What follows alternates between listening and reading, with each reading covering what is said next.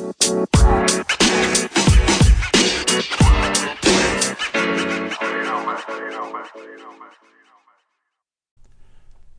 it's Julian from Productivity Matters. It's NaPodPoMo. 30 days, 30 episodes. Each day will feature a single hint or tip to help you be more efficient and effective every day.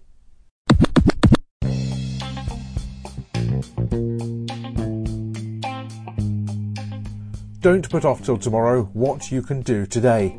It's a well-worn phrase and one well worth paying attention to.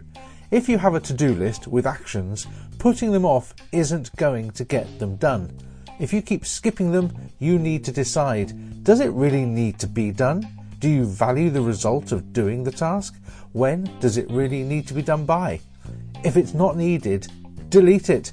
Seeing it on your list will just make you anxious.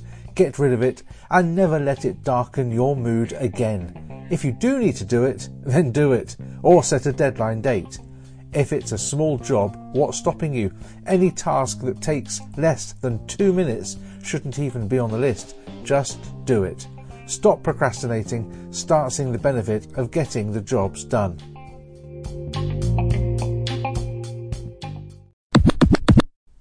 That's your tip for today. There'll be another one tomorrow.